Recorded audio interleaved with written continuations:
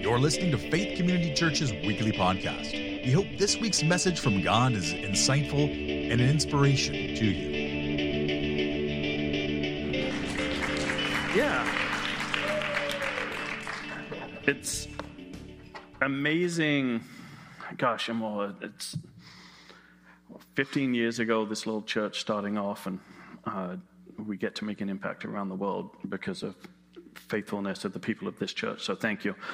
With that, I'm going to invite Dave Weishoff up to read our passage today. As Andy said, we're going to open in Philippians 3.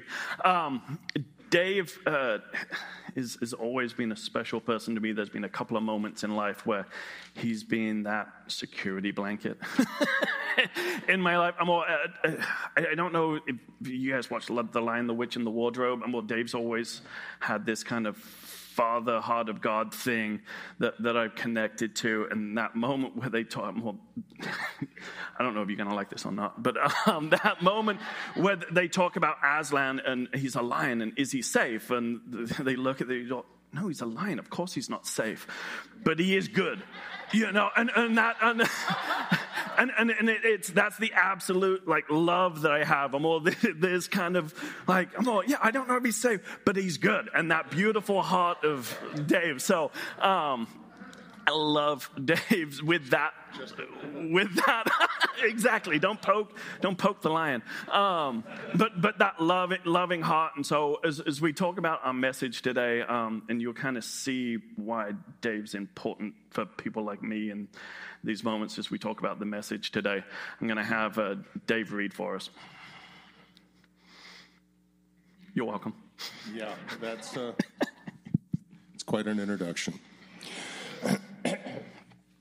All of us, then, who are mature, should take such a view of things. And if on some point you think differently, that too God will make clear to you. Only let us live up to what we have already attained. Join together in following my example, brothers and sisters, and just as you have us as a model, keep your eyes on those who live as we do. For as I have often told you before, and now tell you again, even with tears, many live as enemies of the cross of Christ. Their destiny is destruction, their God is their stomach, and their glory is in their shame. Their mind is set on earthly things, but our citizenship is in heaven, and we eagerly await a Savior from there, the Lord Jesus Christ, who, by the power that enables him to bring everything under his control, will transform our lowly bodies so that they will be like his glorious body. Philippians 3:15-21. Thank you.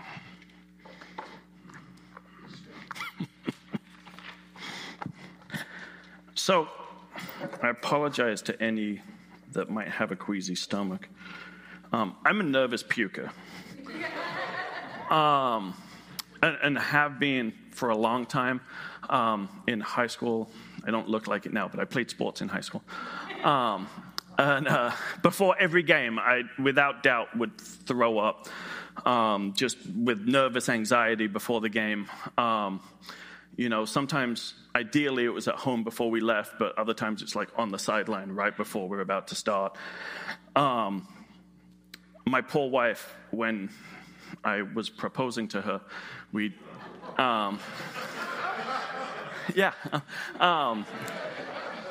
got engaged in London, and the day that we were leaving, this was not long after 9/11, and the day we were leaving, I'm like, oh, I have a ring, I've got to put it in my backpack, and they're going to find it. They're going to pull it out, and I'm going to propose. So I'm worked up. I'm puking before we leave in the morning. And then the day that I'm planning to propose, Kelly's like, we were going to go into London and spend time in the city. And are you sure? You seem like you're really sick. I've been thrown up.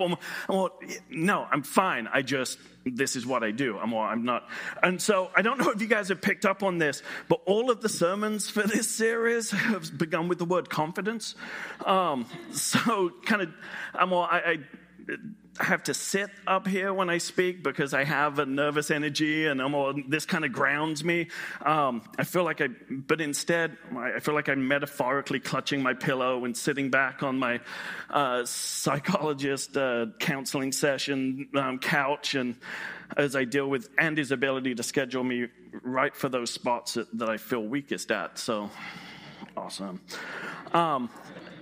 So with that, I don't know how many of you people in the room are confident people, like at their core.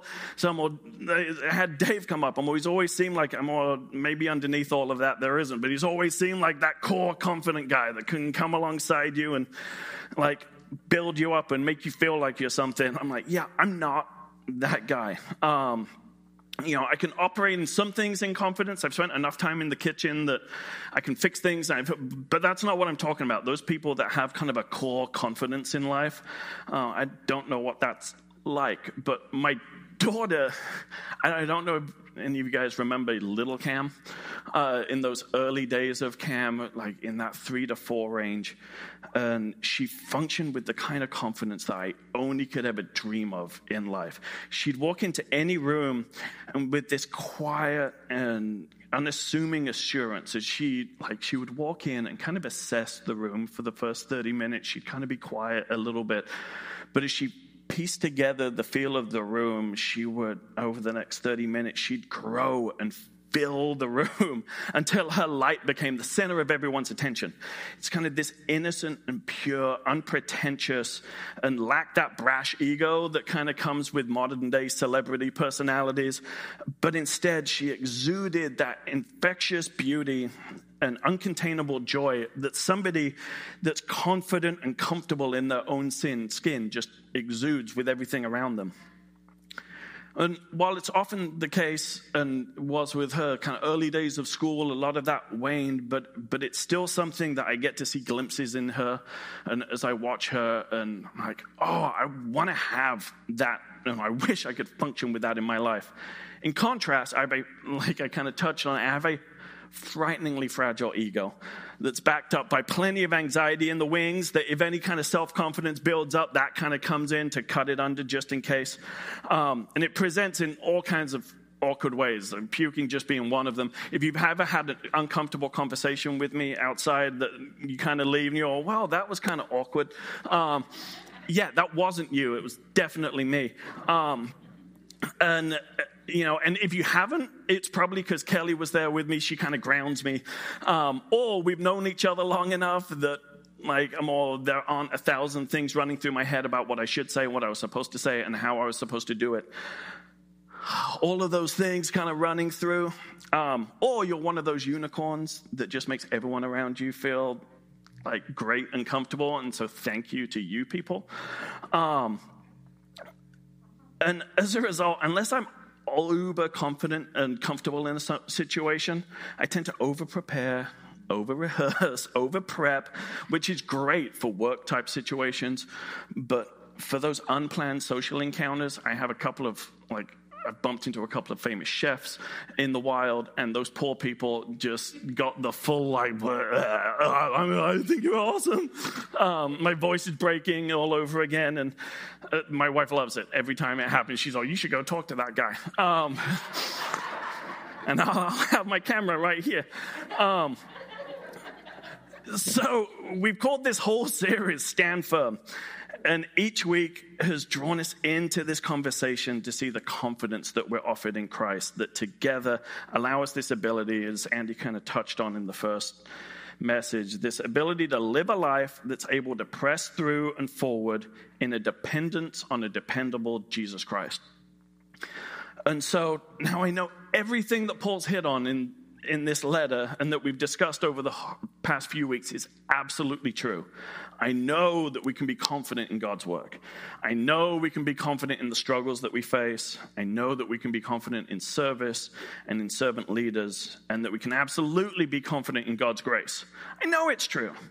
I know that that's what God has for me, but knowing that truth and standing firm in that truth and living in confidence takes something more, and there's so much around us that's easier for a fragile person like me to allow myself to be distracted by.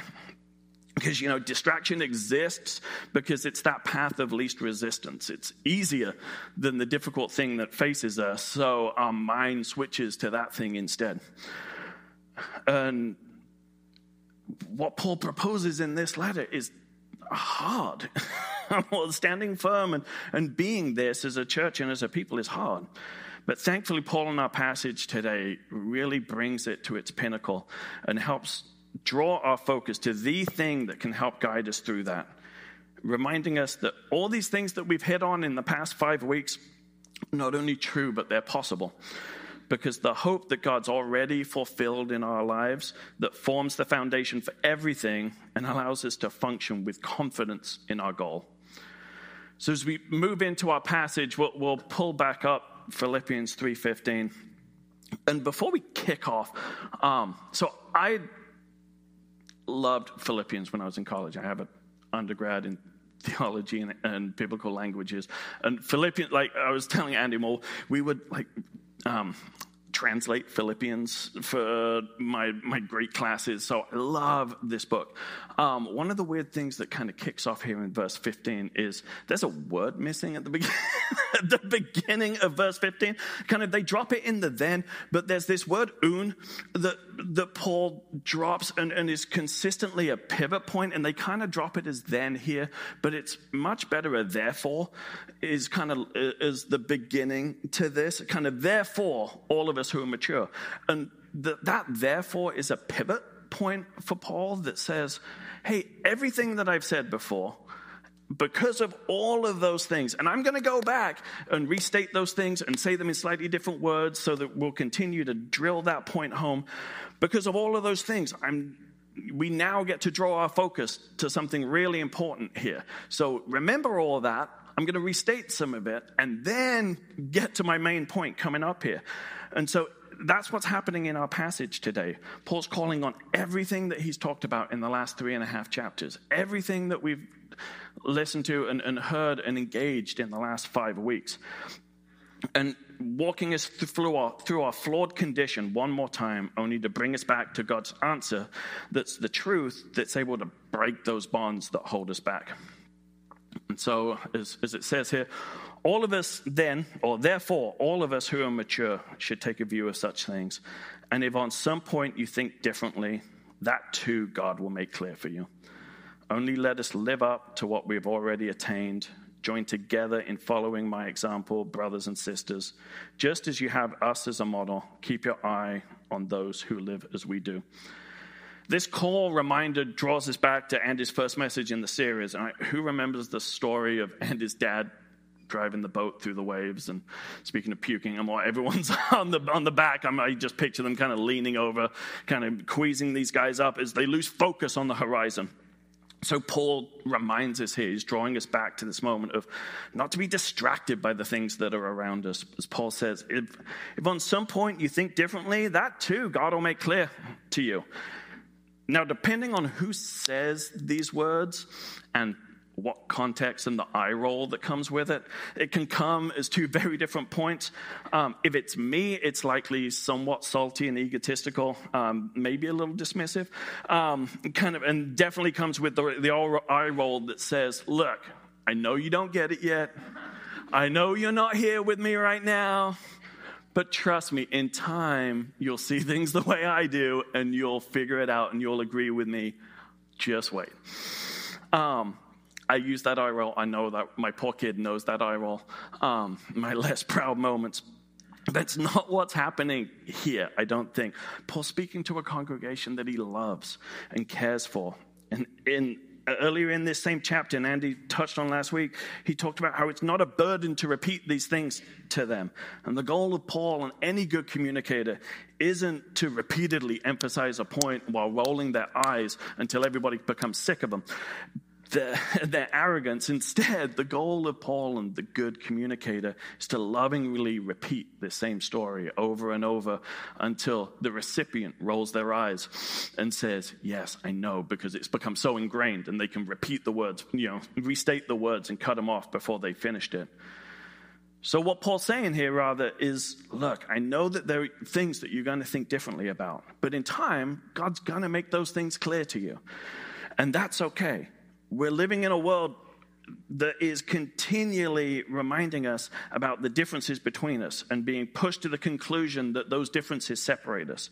But Paul here says and sets it aside to say, look, don't be distracted by those things. They're not critical, and God will make them clear over time. Look how much you've already grown together.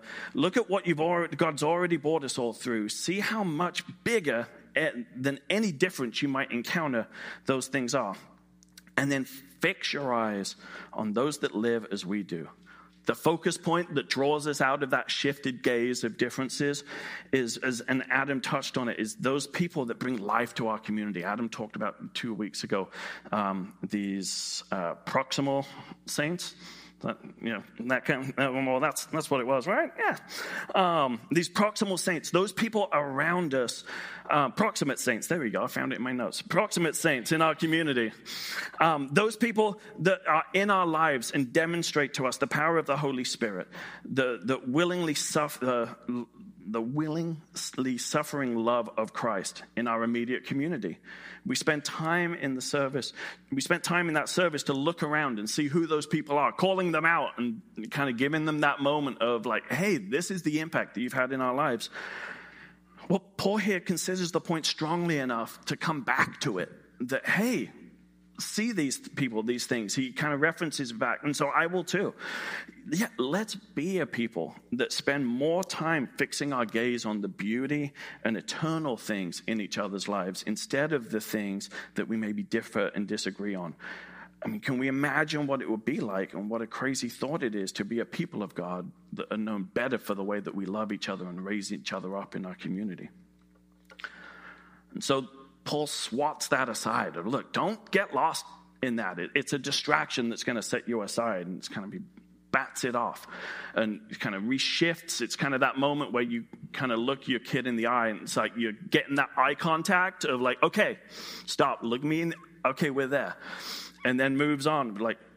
And so swatting that aside and drawing our gaze away, he moves on to verse 18 and 19 to address the bigger issues that might not just draw our gaze, but rather our full attention and focus from the truth. But,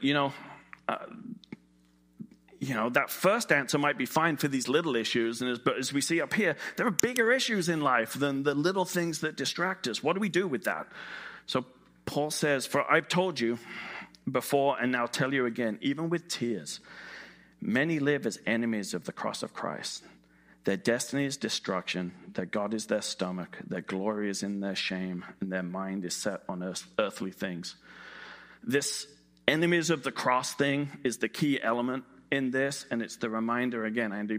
I'm going to keep referring back to other weeks because that's what Paul's doing here and bringing them up. Andy pulled us into this last week of this idea of Paul sees the world as people in two groups. There's us as believers that live the truth, the full and complete truth of the cross, that we're full partners in Christ's work there at the cross, meaning we share both in Christ's suffering and therefore with his glory in that work of the cross, the full and complete gospel.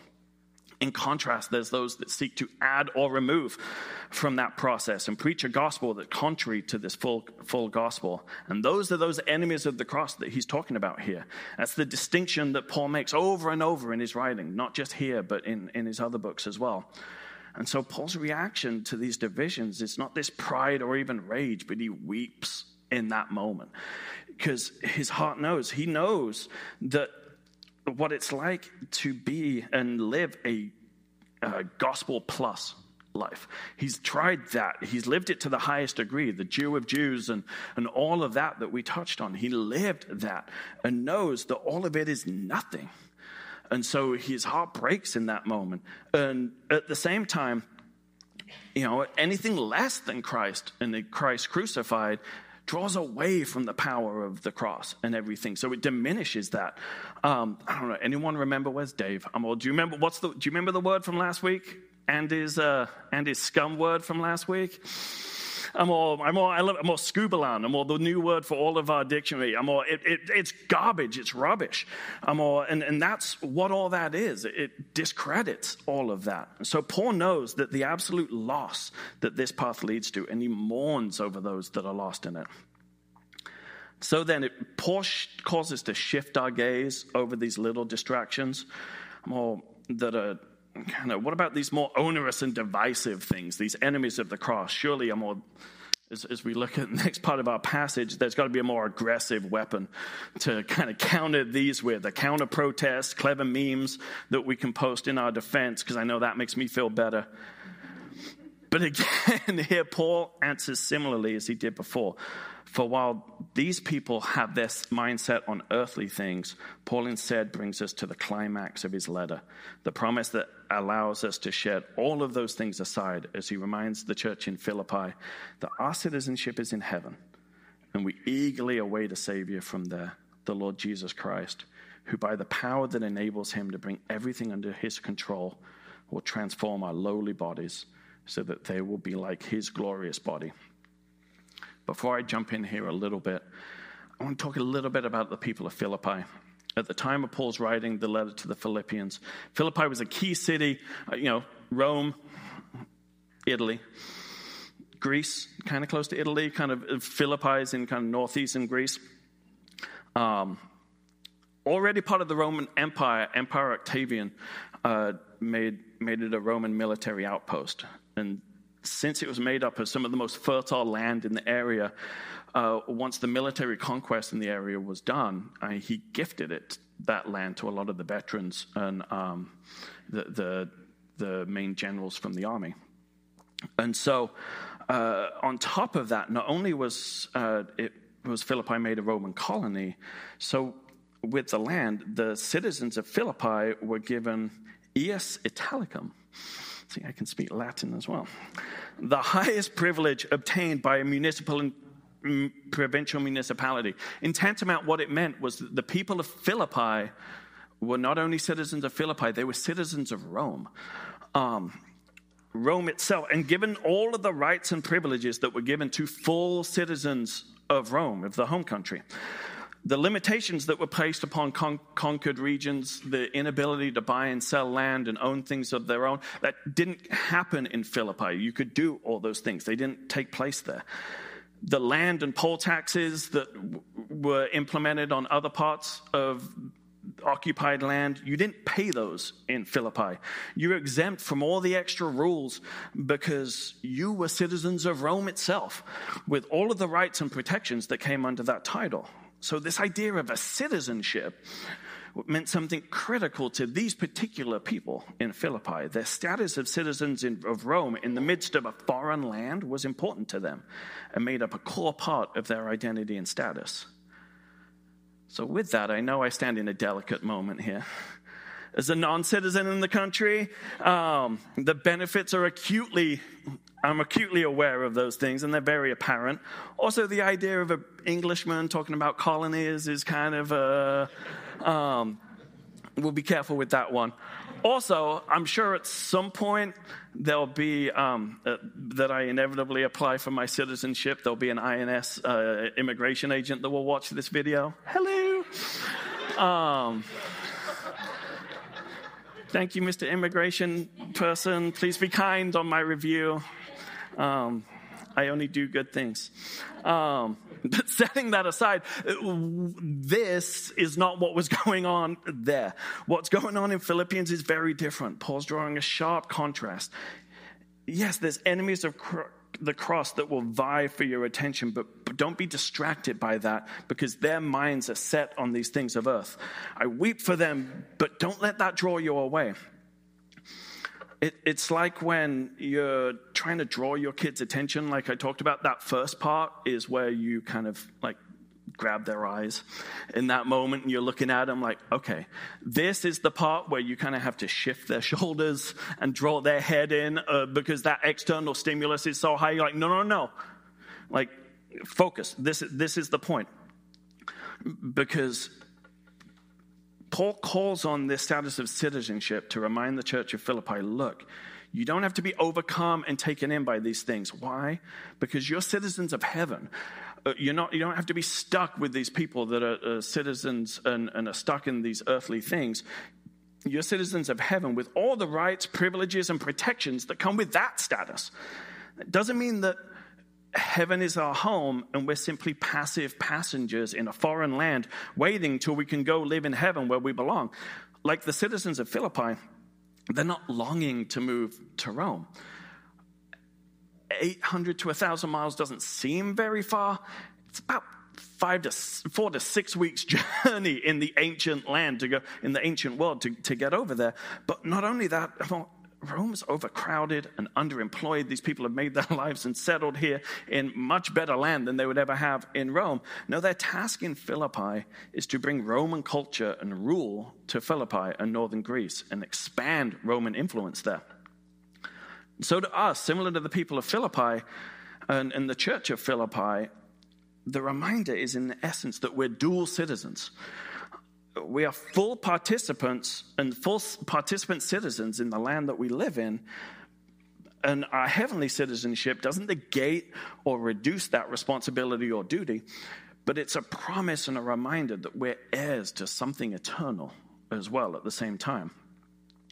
For just as the Philippian citizens of Rome lived under this earthly protection of their promised savior, Caesar, Paul pulls from the same imagery that they'd be incredibly familiar with, that there'd be a savior, emperor savior that would come rescue them if there was a moment of need. Paul pulls from that same thing that would be familiar in this great eschatological promise that we await a savior, the Master Jesus Christ, who'll transform our earthly bodies into glorious bodies like his own.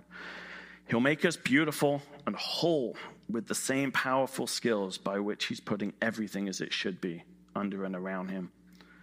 And now, so Paul's answer to this distraction, to this division, to this thing that might pull us away, and is the promise of hope. Now, one day we'll do a series of like these great tenets of peace, faith, hope, and love, because there's this thing, hope, in Paul's letters, and I love it. And it's one of those misunderstood and undervalued things in our world that is misinterpreted and has been kind of misconstrued in our earthly culture.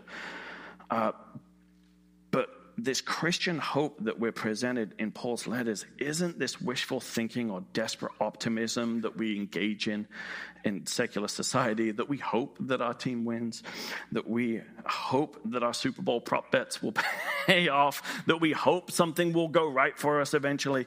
The hope expressed in Paul's letters and here in Philippians is something so much greater. It's that steadfast assurance of a promise that we've seen fulfilled in part, and we continue to see through God's ongoing faithfulness in our lives and the lives of those around us, and that we're just waiting for the completed fulfillment of. And so for me and for all of us, this is the promise amidst the noise of everything that seeks to draw our gaze and our focus. It's that light that cuts through the storm, the voice that cuts through the chatter, the confidence that allows us to stand firm in the way that Paul shows that God is calling us to live a life that's able to press through and forward in dependence on a dependable Jesus Christ. That confidence isn't ours, and it isn't in ourselves. It's that annoying, and I hate those catchy cliche phrases. It's that annoyance that our confidence stems from not who we are, but whose we are. And I'll invite Kerry and the band to come up, but I can earnestly say that is this deeply ingrained, steadfast promise of hope, that when my mind is lost and caught in those moments, in that pits of loss, of despair, and I know I spiral in those, like, nothing's gonna... This hope is the thing for me that I know forms that foundation that I'm able to rebuild from. It's what takes me from, I know that this is true, and that I should be able to stand firm in the confidence of God's work, in his struggles, and the struggles I face in service and in God's grace. And it forms the foundation for me to actually be able to stand in confidence in those things. Because it's not in any way a confidence of who I am and what I can do, but it's in the promise that I am his work in progress, called as a citizen of heaven to be made beautiful in his time. But until then, and live as a citizen of his kingdom and expand his influence here. And so as a church, as we consider everything we've learned over the last few weeks, and as we start to figure out who we are again in this new world, as we start to finally emerge from a pandemic, which has jostled up so many things around us, can we be a church, and can we decide to be a church that raises each other up, that encourages and brings those up around us? And as loving examples of God's power to the world around us. Can we be a church that fixes our eyes on our heavenly identity and purpose as a beacon of God's hope to a world that desperately needs that light? Can we be a church that stands firm with hope, confident in the promised goal ahead of us, continually reaching for him and following his lead in everything as we go out from here? I think we can, and I hope that we can. And honestly, I urge you as the guys play and as we celebrate with communion and then step outside, what does that look like for you and for us as a church? Let's talk about that. Let's engage that idea. What would it be to be a church that lives like this and hopes like this? What would it look like in our actions with each other and with our immediate community? For those that we encounter every day, I think it would really be exciting for us to begin to see what that looks like. Thank you.